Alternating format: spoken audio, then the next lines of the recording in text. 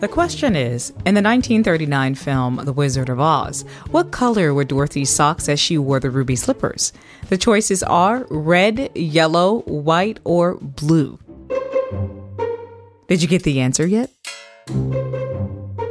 It's blue. Starring Judy Garland, The Wizard of Oz starts out in black and white, but changes to color about 20 minutes into the film.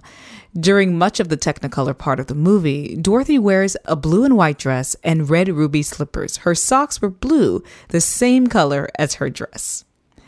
Murray, The Wizard of Oz is absolutely a classic as a book, as a movie, and I love the musical adaptation, The Wiz, with Diana Ross. But tell us more about Judy Garland's costume in the original film. Tamika, everybody knows and loves Dorothy. Dorothy Gale, and as you know, she gets to the land of Oz over the rainbow, and thanks to Glinda the Good Witch of the North, she gets the ruby red slippers of the now defunct Wicked Witch of the East, and there's a reason why they're ruby red. And that is?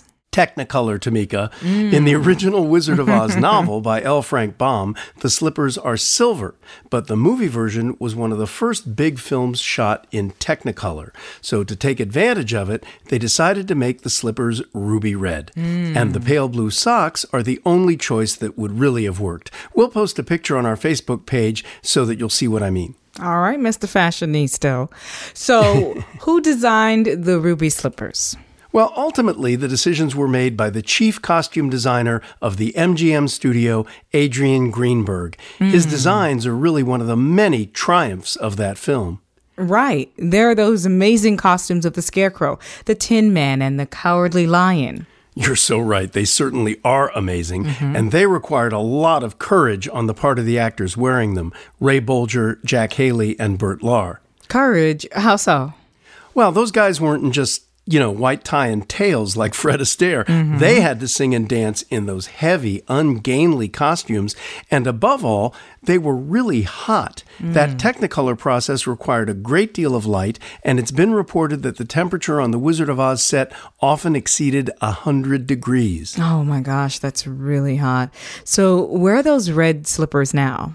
Tamika, as you can imagine, they're among the most valuable pieces of movie memorabilia of all time. MGM actually made 5 pairs for the movie, and the last pair to have been sold, a pair not actually used in the film, went for more than $500,000 in 2011. But, as in The Wizard of Oz, there's a happy ending. Oh, I'm a sucker for those. Tell us. The original ruby slippers belonged to the people of the United States. They reside in the National Museum of American History at the Smithsonian Institution in Washington, D.C., and you can come see them anytime you like. But you have to get to Washington. Oh, just click your heels 3 times. Oh, I'm sure that will do the trick. It will. Thanks for that, Murray. You're welcome. That's it for now. I'm Tamika Smith. And I'm Murray Horwitz. We're Ask QOTD on Twitter and Facebook. Play along with the mobile app. Just search for Question of the Day in the App Store. Wherever you play, come back tomorrow.